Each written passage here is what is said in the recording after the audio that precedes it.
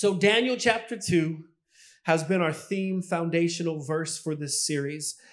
King Nebuchadnezzar, little backdrop, has this dream of this statue. And in this statue, it's made of different elements. And at the end, there's a rock that crushes this statue, this idol. And so each week we've been identifying one of the portions of this idol and praying and believing that God wants to demolish idols that we have. And so here, I'm going to read this to you in Daniel chapter 2.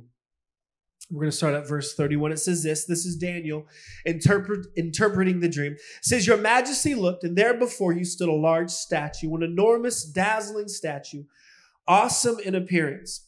The head of the statue was made of pure gold, its chest and arms of silver, its belly and thighs of bronze, its legs of iron, and its feet partially of iron and partially of baked clay." And that's the area that we're going to be looking at today, the legs and the feet that were part iron and part clay. Then the iron, the clay, the bronze, the silver, and the gold were all broken to pieces and became like chaff on a threshing floor in the summer. The wind swept them away without leaving a trace, but the rock that struck the statue became a huge mountain and filled the whole earth. How many of you guys know that God wants to be the only thing that your worship goes to? And so I'm excited to share with you our final idol this morning. I'm not going to give you any clues, and we'll identify it as we move on. So let's pray, and we'll get started. Father, we thank you for today. Lord, we thank you for your word.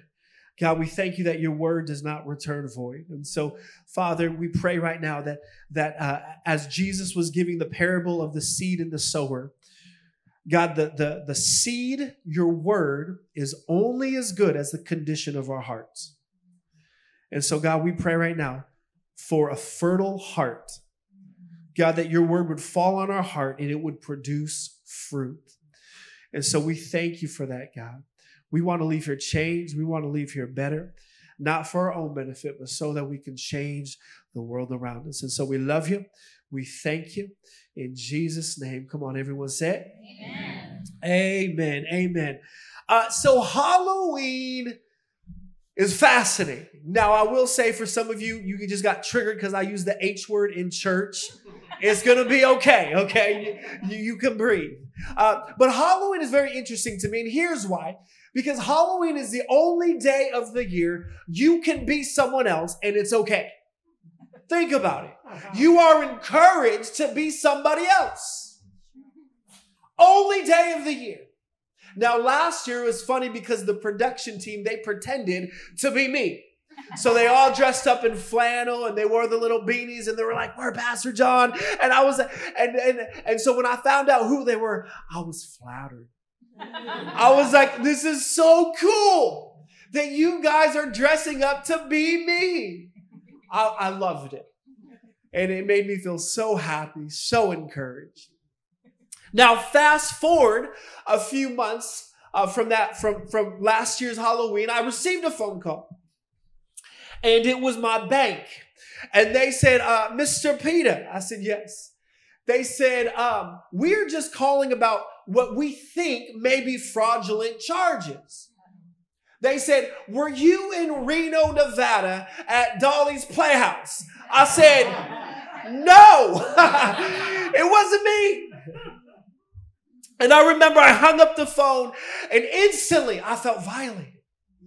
Instantly I was like, oh my gosh, someone tried to steal my identity. I remember feeling just like so have you ever had someone steal your identity? It's a horrible feeling. And I remember thinking like, oh my gosh, I felt vulnerable and I felt like someone was taking advantage of me. And I began thinking about how my responses to the exact same thing was so different. See, in both instances, someone tried to be me. But only in one instance, I was okay with it. And I began thinking to myself, like, why is that? Like, why was I chill with one party pretending to be me? And then the other party, I was like, no, this is freaky. And here's what I came up with. Familiarity causes acceptability. I'll say that again. Familiarity causes acceptability. In other words, the more you are familiar with something, the more you're willing to accept it. See, I was familiar with the production team. Therefore, I accepted their willingness to be me. Whereas I was not familiar with the group of people at Dolly's Playhouse in Nevada. Therefore, I was like, I will not accept that you are messing with my identity. Now, here's why I bring this up. Today, in our final week of American Idols, the idol in which we are looking at is the idol of my identity. The idol of my identity. Friends, you got to understand that before you were formed, Scripture says before you were formed in your mother's womb, he knew you. He set you apart. Before you were a twinkle in your daddy's eye. Before he hit that Marvin Gaye, let's get it on. Hey. Before that was ever a thought, God placed inside of you an identity. And I want to submit to you that is your God-given identity. He has placed something inside of you. Your quirks, your talents, your gifts, your abilities. Like he has formed and shaped an identity for you. And that is your God-given identity.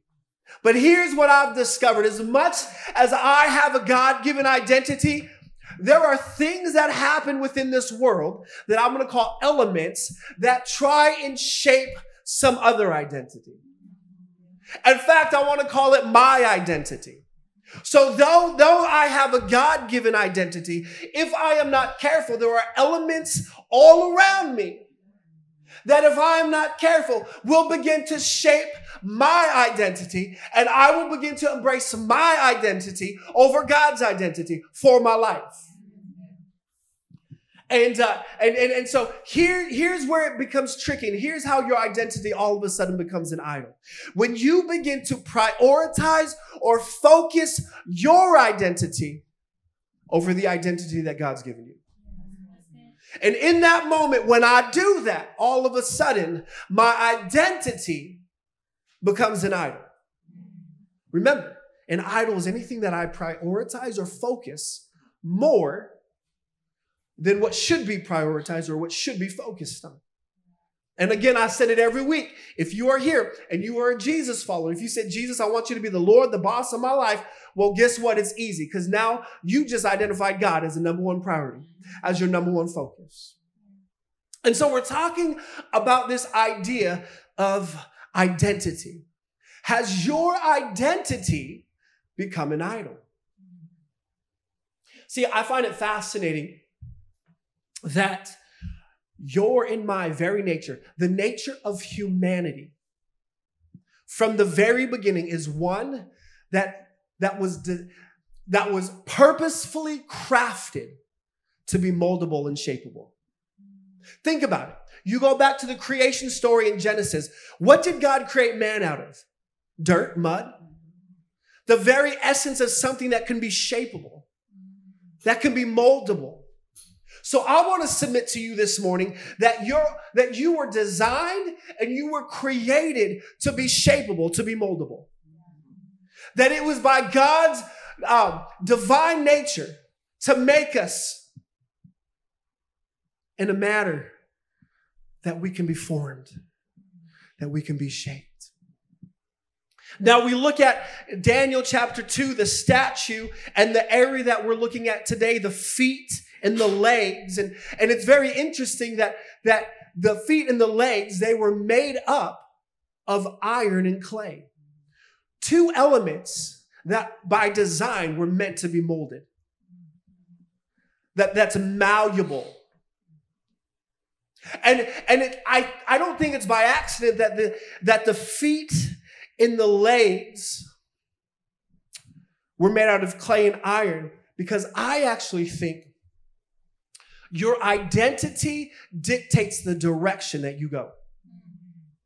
And so the very nature of the feet and the leg being moldable and shapeable, the idea that your identity, the identity that you uphold to, will dictate and determine the direction of your life.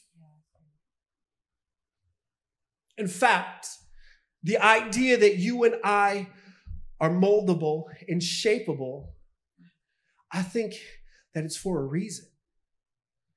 I think it's purposeful.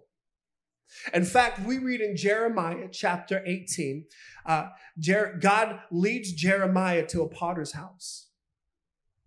And Jeremiah, he's standing at a window, creepy, and he's staring inside. And he sees this potter at this pottery wheel, crafting and shaping this clay. And I want to read to you what he sees in Jeremiah chapter 18, verse 1.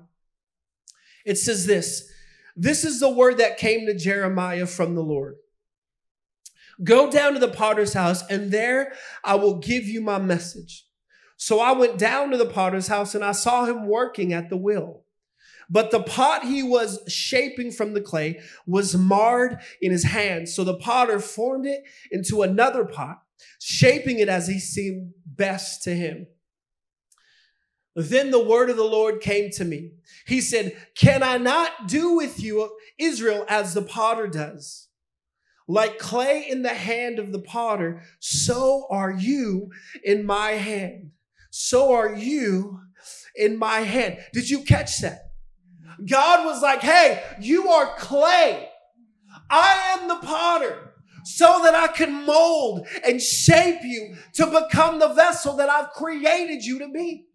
Friends, by your very definition and the very nature, we are called to be moldable and shapeable so that God can continue to refine us, can continue to shape us. I am so glad that God didn't create me from a block of wood. Because the moment he begins to chip away at that and I mess up is the moment I'm discarded. But he chose to call me clay. He chose to mold me out of something that when I mess up or when one of my flaws come out, that he doesn't have to throw me away. He just begins to work me a little better. He begins to shape me a little more. I am so glad that I am clay in the potter's hand.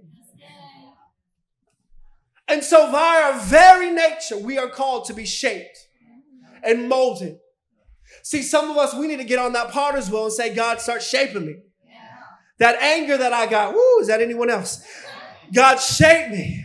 God, that me snapping at my kids, that anyone? God, help shape me, mold me. Me snapping at my wife, God, help shape me, mold me. Me snapping at my coworkers, God, help shape me, mold me.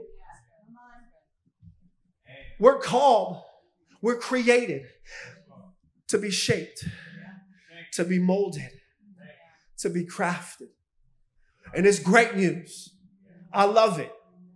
I love the fact that means that God can continue to form me, that God can continue to refine me.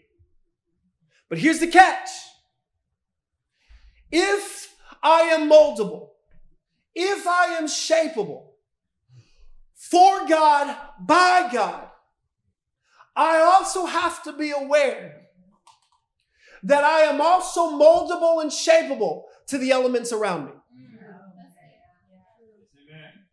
So as much as a hoorah that God just shaping me and molding me, I have to be aware that things that I've become familiar with, I will allow to shape my identity. I will allow to shape who I am. And so I got to be careful. In fact, I want to submit to you that the enemy wants to distort three elements. The enemy uses three elements to distort your God-given identity. Three elements. And here's the three elements, okay? Element number one, the element of culture. The element of culture. Hey, friends, the element of culture wants to shape you. The element of culture says this to you. You are your own truth. You are your own God. Whatever you want to do, as long as you're happy, be you, boo-boo. The element of culture says you are your own God. You are your own boss. And the more that I'm familiar with with the culture around me that's telling me this, the more I'm accepting it. The more my friends around me are embracing, the more I'm accepting it because I'm familiar. Remember, familiarity creates acceptability. So the first element that the enemy tries to distort is culture. The element of culture. The second element that the enemy tries to distort is the element of my history. The element of my history. The element of your history screams you are what you've experienced. See, some of you in here this morning, maybe some of you online, you have been a byproduct of your past. You've allowed your past to shape your identity. The things that you've experienced, you've allowed it to shape your identity. And before you know it, you are no longer modeling the God-given identity he's given to you. But now your identity has latched on to your past. You've allowed your past hurts, the past situations to shape who you are. And all of a sudden, we're now walking around scarred by our past.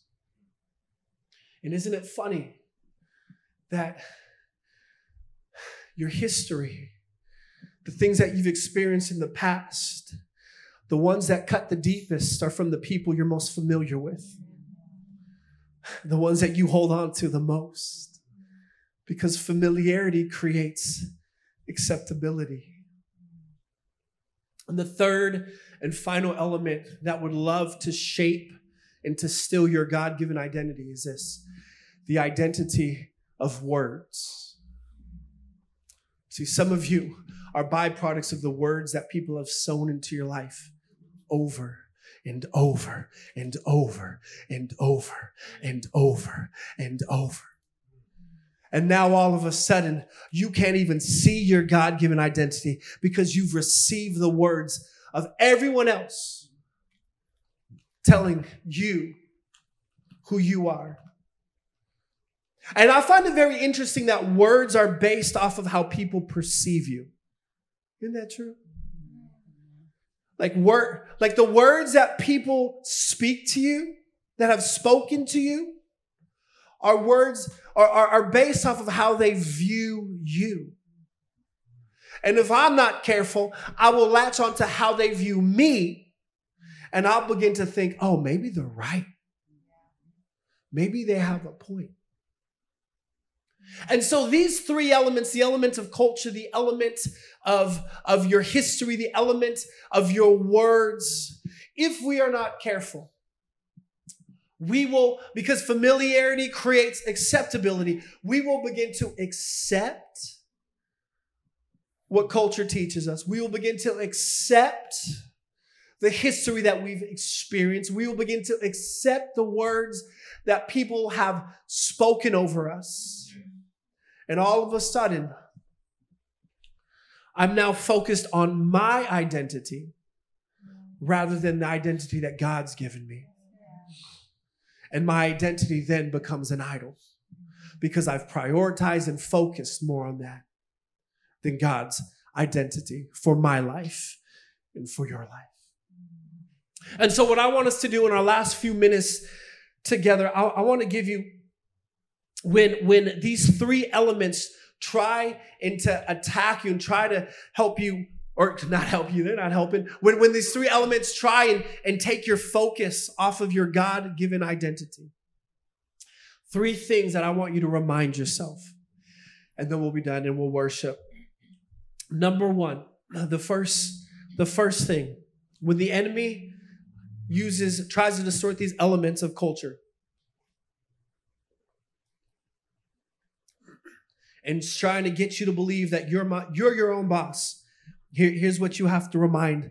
Here's what you have to remind them. Ready?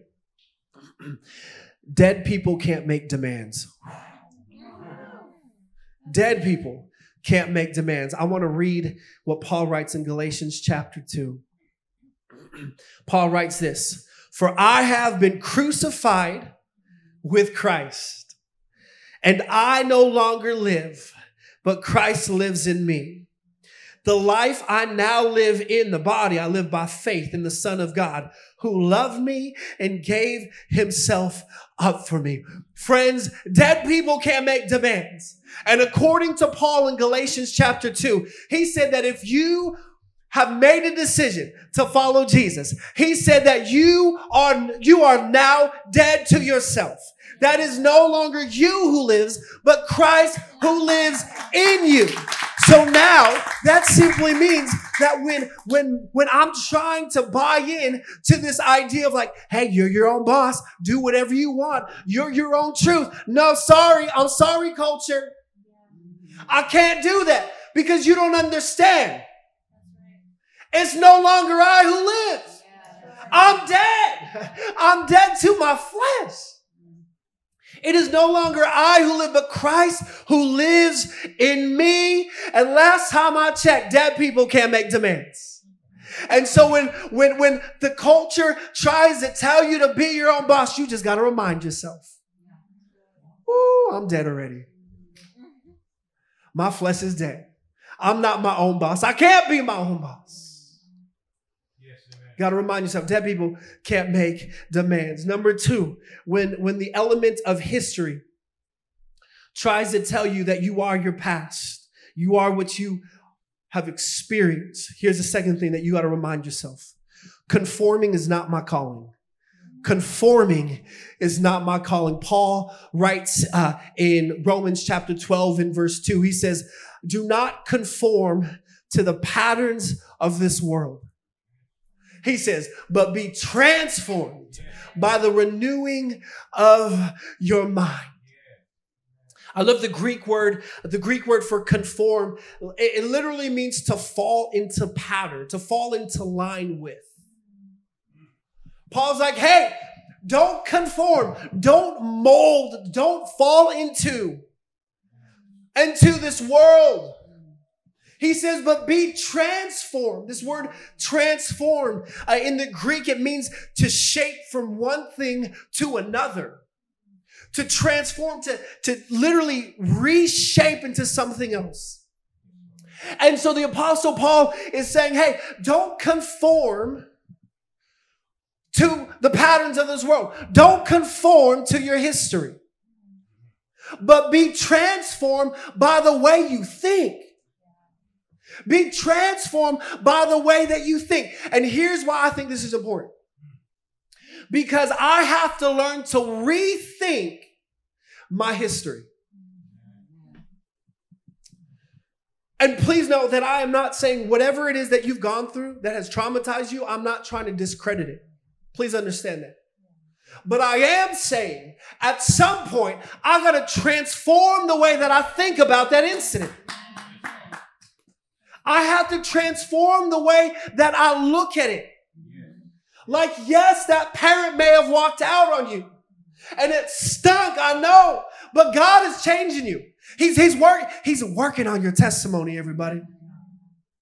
I know that person that you started a business with backstabbed you. But my God was just shaping your testimony. We have to rethink that craziness that happened to us in the past. And we have to begin to shape it into something else. We have to begin to see it in a different light.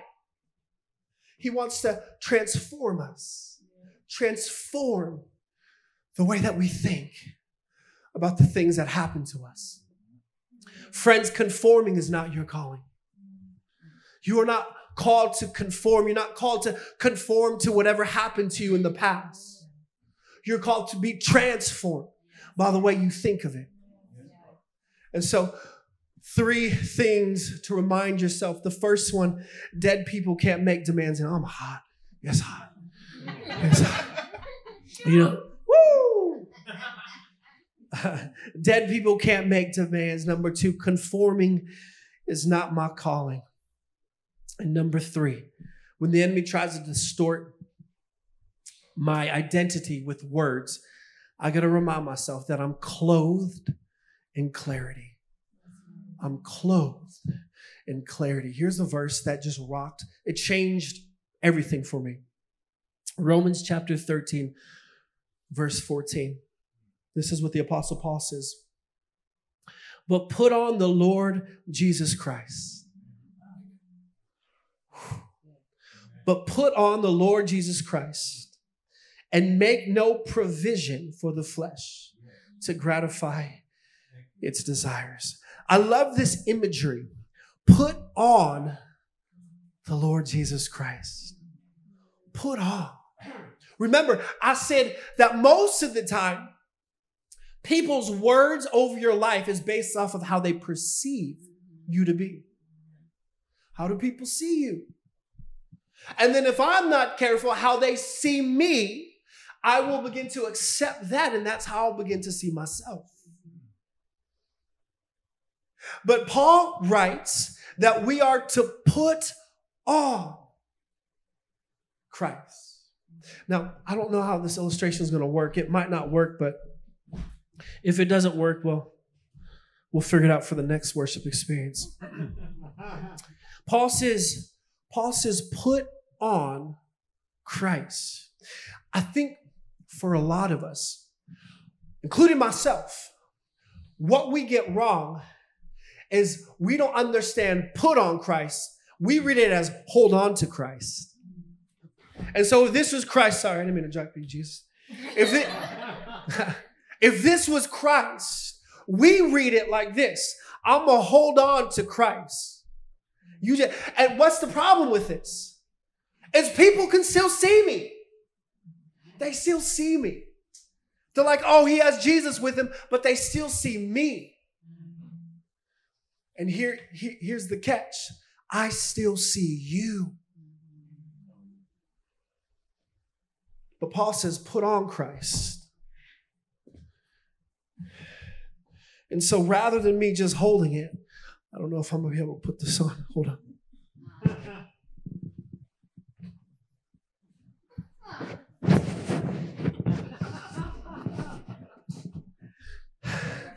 This is what Paul's saying. He's saying, don't hold on to, he said, put on Christ. And when I put on Christ, guess what? You don't see me. All you see is this thing that looks like a caterpillar. And so that's great, but the best part about this, you may not be able to see me, but I don't see you. Now all I see is what's surrounding me. And what's surrounding me is Jesus. And so no matter what you say to me, I do not receive those words because I can't see the words. All I see is what's in front of me. And what's in front of me is Jesus. Because I put him on. He is now surrounding me. And my identity is now what I see. It has no longer anything to do with what you see. I put on Jesus. Taking him off, I think. Maybe. I need help. The band can come up, and as the band comes up, woo!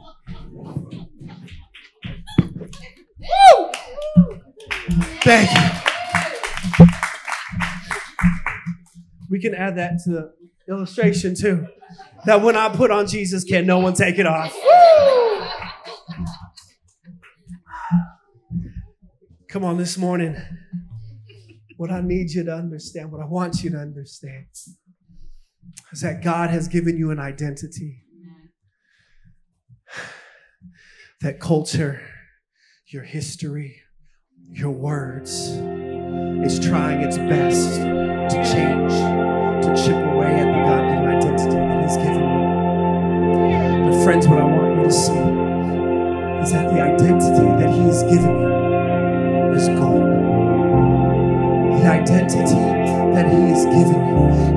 priceless. The identity that He is giving you is far beyond anything culture can say. Is far beyond anything that you've experienced in the past. Is far beyond any words that you've received. God's identity for your life is everything.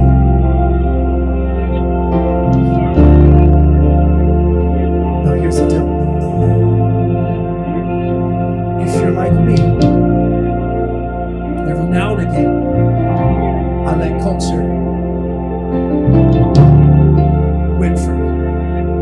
Every now and again, I'm like, all right, John, you're your boss. Do whatever you want.